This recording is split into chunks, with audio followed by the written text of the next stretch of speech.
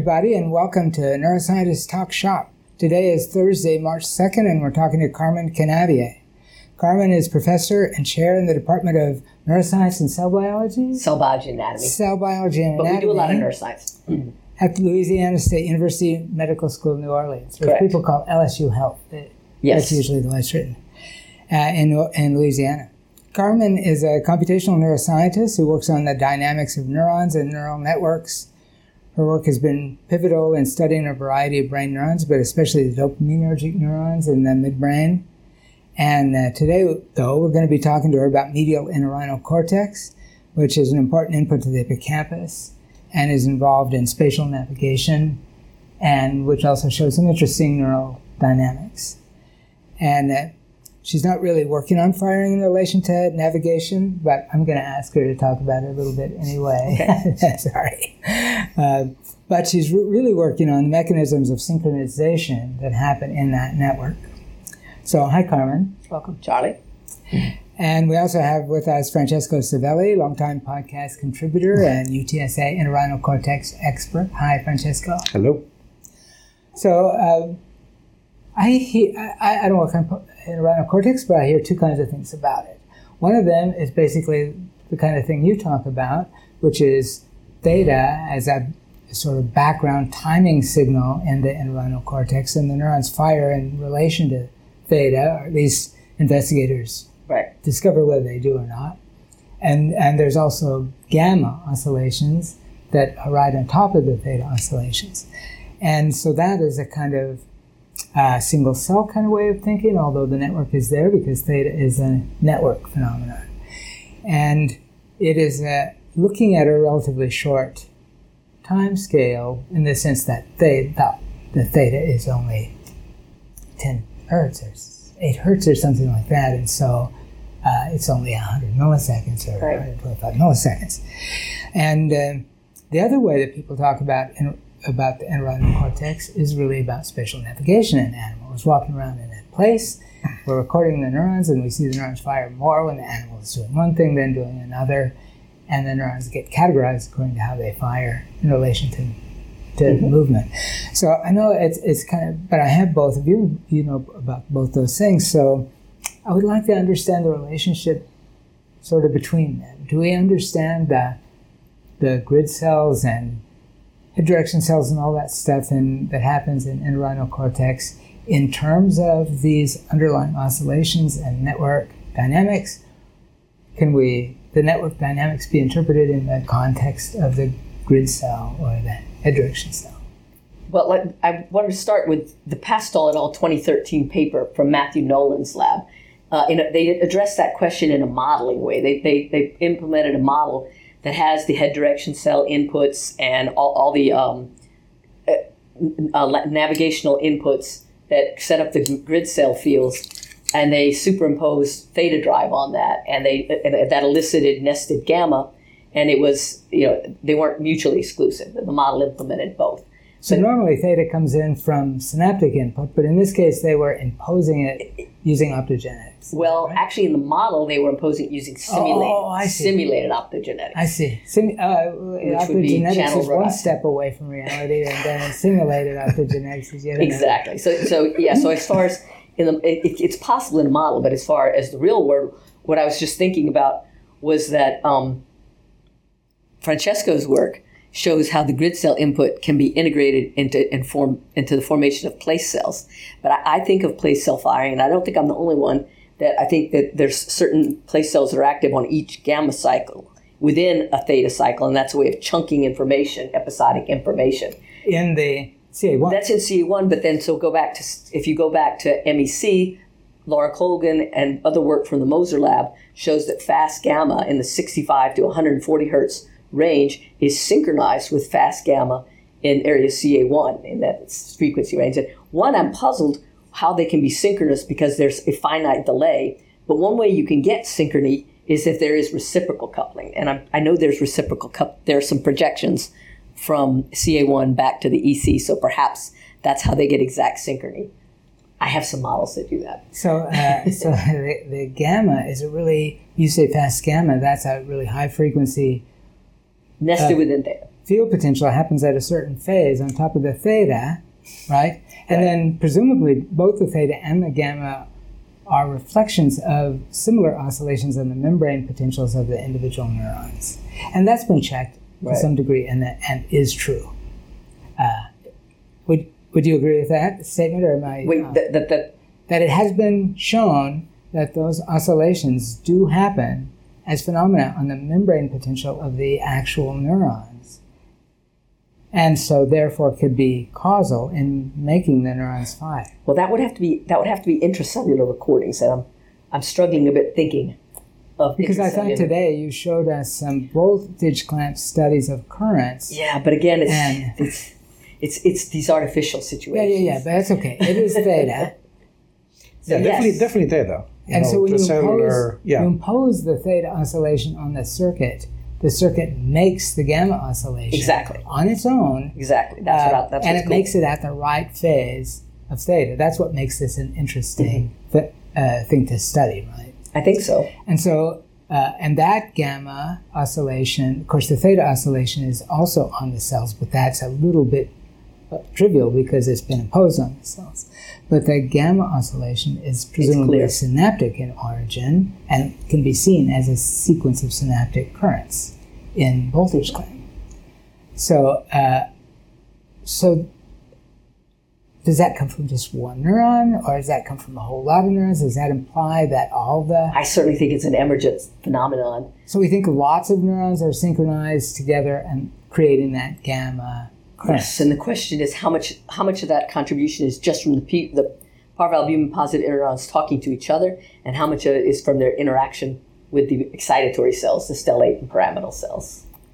So, but you right. So you're so sure that all the cells are participating in this, not all, no. or that an enormous number of them. Mm-hmm.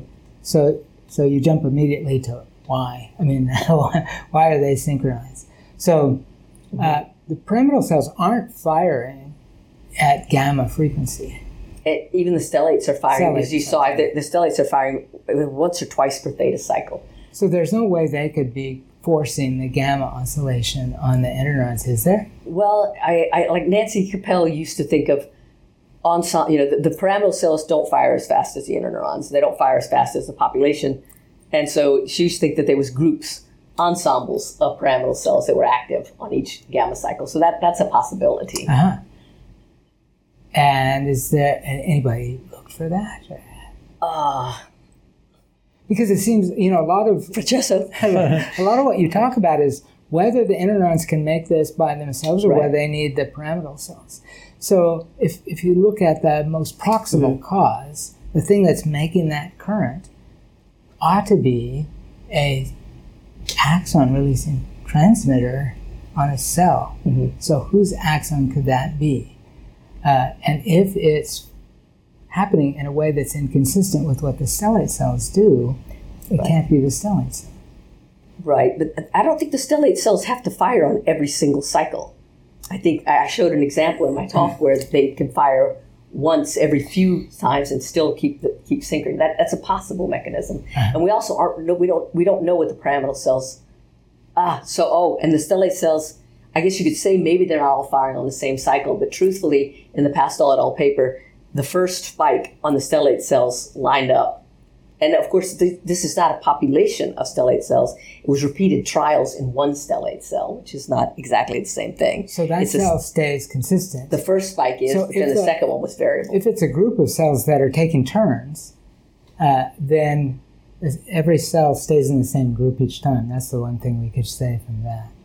It doesn't switch from being a cell that fires on the first wave of gamma to one that fires on the 12th wave of gamma. Actually, David Terman and I talked about this one time. When you have clusters, he says membership of the clusters can change. But they don't, because you just said the experiment is against that idea. Each individual stellate cell fires at the same phase over and over. Well, that was just one. Yeah, that was one stellate cell, but it only gave the first spike at the same phase. The second spike, the phase was variable. So it didn't fire. It was firing twice per theta cycle. And the first one, the upstroke, was consistent, but the second one wasn't. Well, now I'm confused, though, because are we talking about phase or are we talking gamma, right? We're talking theta phase here. Theta, gamma, phase, or cycle? Because for a moment I thought you meant different cells firing at different cycles of gamma nested in theta. That's what I was talking about. So it's not phase, it's phase of theta. It's the serial cycle, Because the gamma is at a fixed phase relationship to theta. Yeah, okay, so we can use gamma cycle and theta gamma phase, cycle, theta phase. Okay, all right. Yes, okay. I just wanted to make sure I wasn't more. It was getting a little complicated. So do you think the grid cells also organize their firing such that they only fire on certain fast gamma cycles within the theta nested gamma in the MEC? I don't know. I mean, I'm more familiar with alternating cycles in theta, cycles of theta, not cycles of gamma. And so these theta skip, there's all a range of phenomena of theta skipping. Yeah, I'd like to see those papers, because I did find a paper from the FREUND, how do we say that? Freund Lab, where they specifically say, and this was, I think, a 2004 paper, that there's two populations of GABA neurons that burst, one at the trough of theta and one at the peak of theta, as recorded in the septum. Right.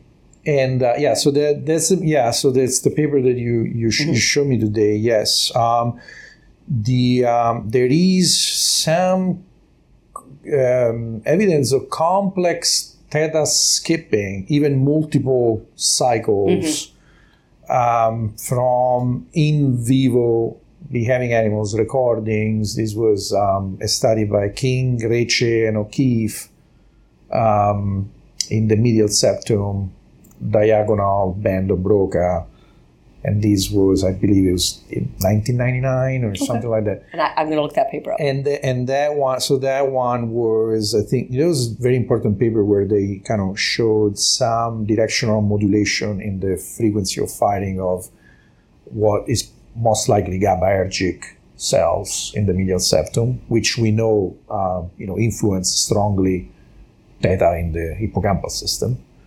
For our audience, they might not know, but so there was also potentially multiple theta skipping. There is theta skipping in MEC, so grid cells, something that Sachin Deshmukh from the Canadian lab showed, and then there is evidence of something theta skipping in slices. And these are bursting. I don't remember are these bursting GABAergic cells? No, so the grid cells are not the ones that are skipping. The ones that are the ones that are skipping. Those are either pyramidal or stellate cells. So obviously this is in vivo recording, so the cell is not identified. And we know both stellate cells and pyramidal cells can be grid cells. That's definitely stellate cells. There has been some different studies whether stellate cells were grid cells and pyramidal cells were, say, other form of spatial cells and vice versa. But I think I think the picture is probably there's not a neat mapping of functional classes of cells onto morphological classes of cells. If we're watching an animal navigate around in a place, we're watching a grid cell and it fires sometimes. Doesn't fire so much at others as the animal's moving around. That's what makes it a grid cell. Right. And so what are we imagining? Like that when the cell's firing more, it means it fires on more theta cycles. It doesn't skip cycles as much. And when it's firing less, it skips cycles more often. Or are we imagining that the cell's firing, when it fires on every cycle of theta and just fires more spikes per cycle? That's an interesting question. You're saying, how does the cell maintain the same level of firing rate given that it's theta skipping, right? Is that the question? Well, I'm thinking the cell's firing rate is changing. We think that's functionally important. That's the most important thing. Right. And yet the cell is also firing on some phase of theta. So, and theta isn't changing its frequency very much during these movements. And so that means the only way for the cell to increase its firing rate is to fire more per theta cycle, to fire on more theta cycles. Yeah, it can fire more spikes per theta cycle when the firing rate goes up. So that's And it doesn't fire at all in between its hotspots, though, right? In between the hotspots, very little. the cell is nominally silent. But, Yeah, but you're right; it's still being driven by theta. It's still just theta not, there. It's just not not making it firing. right. So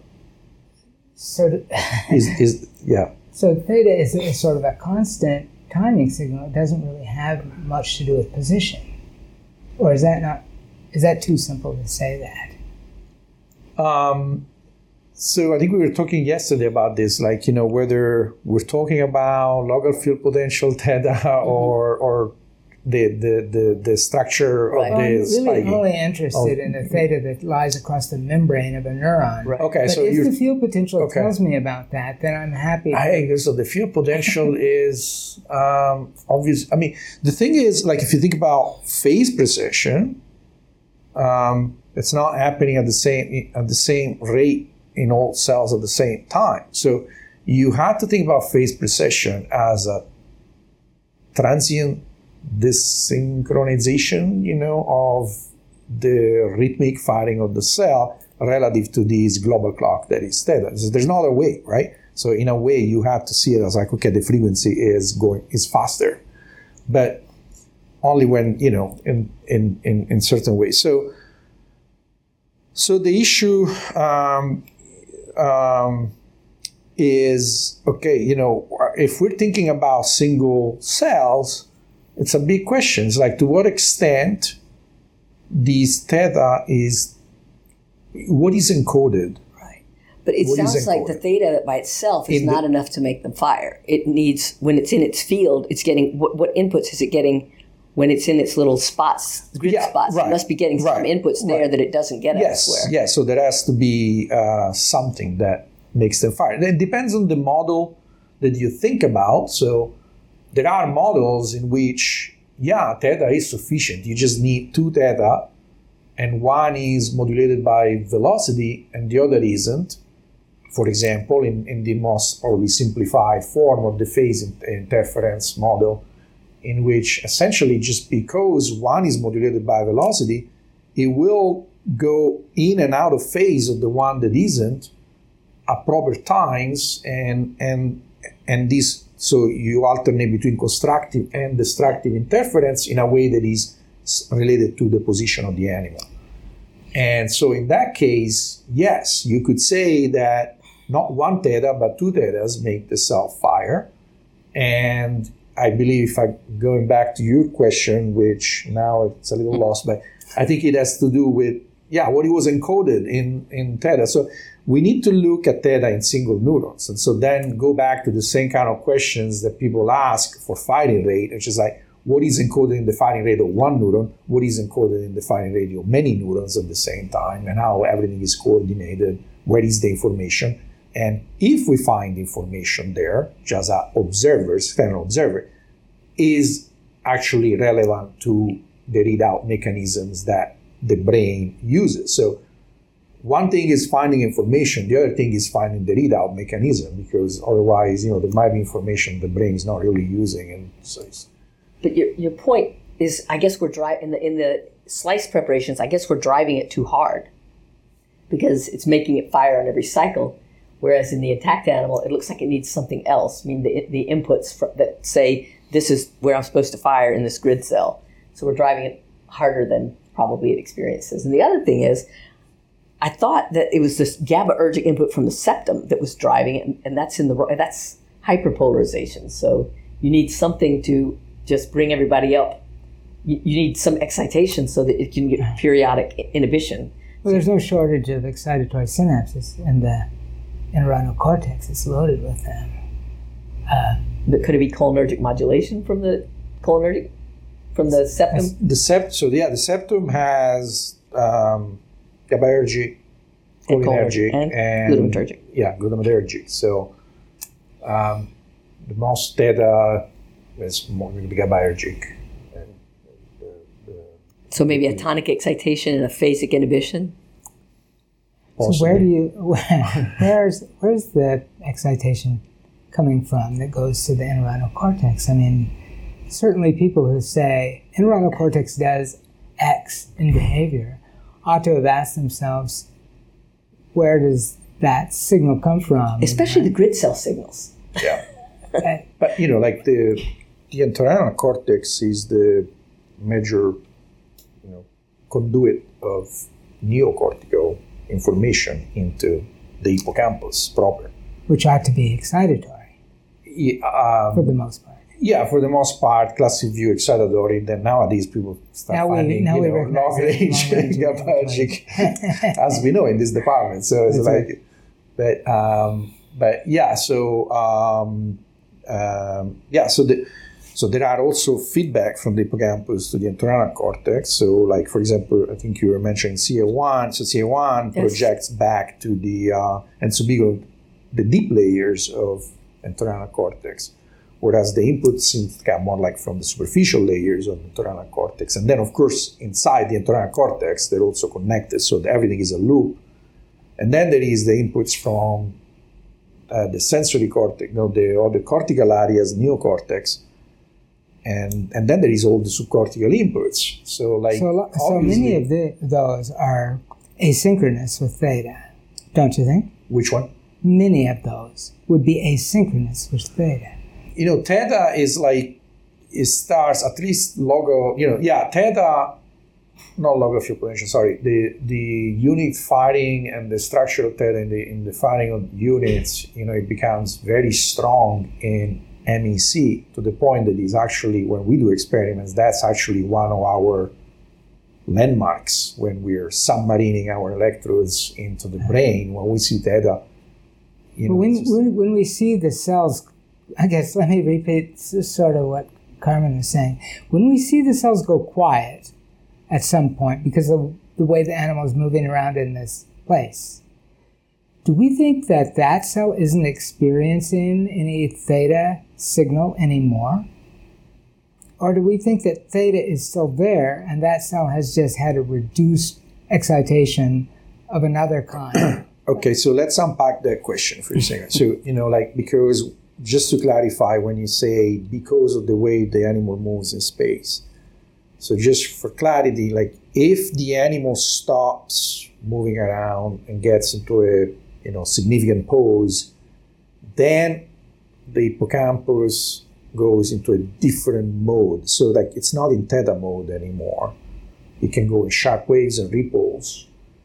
And in that case, place cells and grid cells do not fire as place cells and grid cells. So if I could look down on the entorhinal cortex, I would see places that are firing and would have theta, and other places that are not firing and where theta would not be there. No, so I was just kind of drawing a distinction. So there is between movement and there is so there is but in grid cells, some grid cells are firing and some are not. Yeah, so I think what you're referring to means like the cell fires or not fired as a function of the position of the animal. I don't mean when the animal stops. I mean the animal. But then there is also the behavioral state of the animal, because that's why I was saying it's like if you're thinking about like the behavioral state of the animal, then it's a more complex because when the animal falls asleep. Movement correlates with exploration, so perhaps theta. Yeah, so if there is movement, so going back to your question, I just want to make sure. So yeah, it's position based. So now the question is, you're saying when the animal, say, is in between the vertices of a particular grid cell, so that in that sense the cell is silent. Is that cell experiencing theta in any form or sort? So now the question is like, where does theta come from? Right? Yeah. So there are, pacemakers. And so there's two different kinds of theta movement and theta tension. So, and they can be dissociated anatomically and pharmacologically. Let's just forget about attention theta. Let's talk about the movement theta, since we're talking about places, perhaps it's more relevant. So, we know the medial septum and the entorhinal cortex are involved in that theta for the hippocampus. So now, so if you're thinking about the pacemakers, and then to some extent, the cell might have an intrinsic ability to resonate at theta. This is actually documented. Stellate cells in the medial entorhinal cortex, they do have resonant properties, and the resonant, the frequency at which they resonate the most, I forgot what the terminology is actually topographically organized along the dorsoventral axis of the medial entorhinal cortex, which happens to be the same axis that organizes the scale of the grid cells. So you find high resolution grids dorsal, and you find larger scale grids more ventral. So the fact that there is a resonant properties that changes from cell to cell, along that axis means so the cell has some intrinsic ability to sustain theta, perhaps, and I sure much more than just what I mentioned. So the question is still theta, going on, or might be it seems from intracellular recordings, I believe, of place cells, other than they've done in grid cells, that might still going on subthreshold theta oscillations. Yeah, I think so. I think they're just not getting the whatever input causes them to fire. Well, because if the theta generating input knows enough to know which grid cells are firing and which aren't, then it doesn't even need the grid cells. It already has the grid information in it. So it doesn't make any, it doesn't make any sense for the cells that are driving theta in the septal nucleus or something to drive theta in this cell because the animal is in this place in the grid and not drive theta in that place because the animal's not in that place in the grid. For one thing, there probably aren't that many cells in those pacemaker nuclei.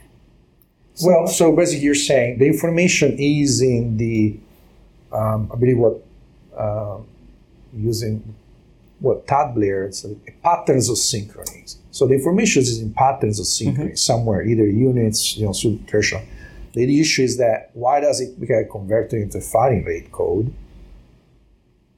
That's maybe another way to put that questions you're asking. Maybe, but I'd like to separate the world into excitatory and inhibitory things, and one of them carries some kind of information, one carries something else. So I imagine, here's what I imagine, being somebody who doesn't work on this and who doesn't know anything. But that's the easiest way to have an opinion. I think you know more than you let out. My uninformed opinion is that the cortex is collecting information about the animal's movements in space and using that information to inform the grid cells. And that information doesn't have any theta in it.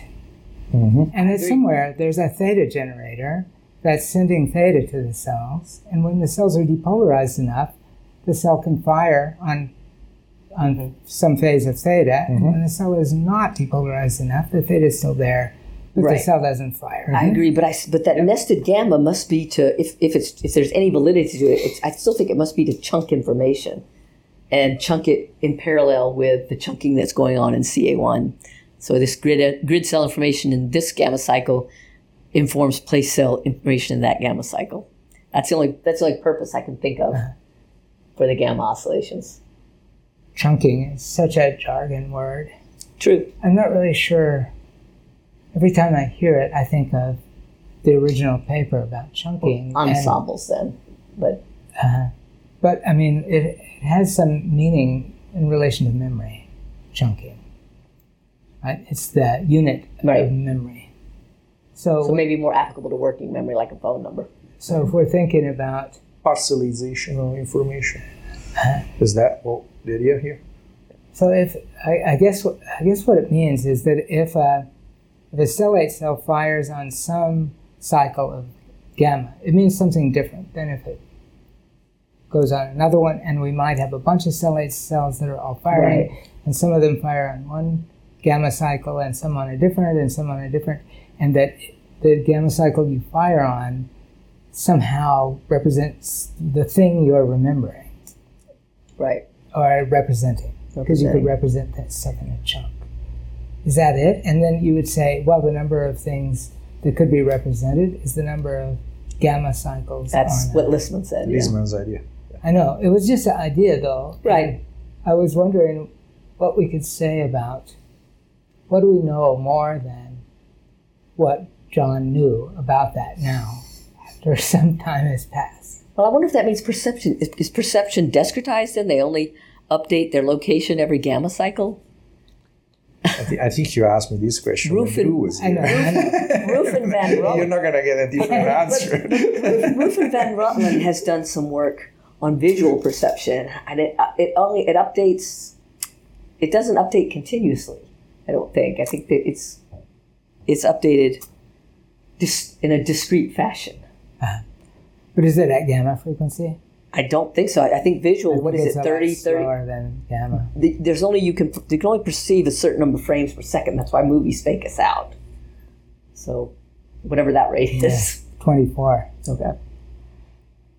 But Maybe perception is just updated in this discrete manner. So we don't know what. I mean, the nested gamma is a really interesting looking phenomenon. And there are two things we'd like to know about it. Where does it come from and what's it good for? Exactly. And what's it good for? We've been trying for a couple of minutes, but Right. as Francesco says, we're not going to make any headway with it today. And Right. what is I can't. where it comes from, though, is the topic of your... And Yes. I have a question on that topic because, I think that we're looking at coupled oscillators in this artificial optogenetically driven theta. But I'm not, there's another mechanism that we also model in my lab that Brunel pioneered, and it's stochastic population oscillator. So you can, let's see.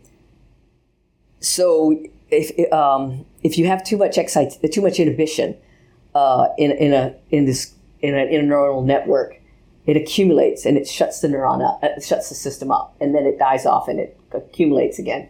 And you can sweep it through that regime with theta. But that's not what you think. What you That's not what I think, but is I that don't know that I'm inhibitory right. neurons are inhibiting each other, right? And Right. an inhibitory neuron feels inhibition, and then gets over its inhibition about the same time as a bunch of other neurons get over their inhibition, and they all fire together, and then they all inhibit each other again. But there's two different ways that can happen. The way I showed it today, it's coupled oscillator. They're suprathreshold all the time. The other way is they've got an EI balance, and they're subthreshold, and they're only firing stochastically when they take a random walk and exceed their spiking threshold. So it's really two different mechanisms. So which is right? I don't know, and I'd like to. That's what I'm working on. Is how can you tell? And part of the way would be, in order to get that stochastic population oscillation, individual neurons have to fire at a much lower rate than the population oscillation. So that would actually, that Vita, Bartos, and Jonas review pointed out that discrepancy, that the interneurons sometimes fire very fast. Yeah. And that's not necessarily consistent with a stochastic population oscillator. So the neurons fire at gamma? At the gamma that you see in the... I believe that interneurons can even fire at ripple. Yeah, but do they fire at Do they? gamma when the gamma is there? And I'm not an experimentalist. They did refer in that Bartos et al. Review. They did say that there were instances where it fired faster, pretty fast. So that I don't seems think like exactly that's at gamma. Wouldn't even have to be. of the... But I need to check my references before I make a definitive statement like There that. was one other thing that you showed today that was that just neurons inhibiting each other and getting relieved of inhibition at the same time isn't enough. No, it's to definitely make not. So you also needed them to be electrically coupled to each other. In the case where there's a lot of heterogeneity. So, which is the real case. Yes. And so if they were electrically coupled but they didn't have any inhibition, did that also work? Would they also? Actually, you don't even need... okay. But we didn't try that. Okay. I think it would. I'm pretty sure. So maybe the inhibition mechanism is there, but it's not the important thing. Maybe it's all just electrical coupling, you think? I don't know. Again, that's a good food for thought. But I do know that that they don't necessarily, that the shunting inhibition in our hands was not even able to be synchronized by gap junctions because it was so desynchronizing. So maybe it takes both things. Maybe that's... Maybe, because the shunting was not very desynchronizing. It was just a little desynchronizing. It's desynchronized very slowly, but nonetheless. And these questions could be resolved if I could convince my experimental collaborators, like John White, to use specific blockers of gap junctions. But they tell me no such thing exists. Okay, John, I hope you heard that. So, I'm meeting with him Monday, I'll tell him. So thank you. Maybe John watches this. Maybe. Who knows? So thank you very much, Carmen, for being here today. It's been really fun. And Francesco. Thank you. And this has been Neuroscientist Talk Shop.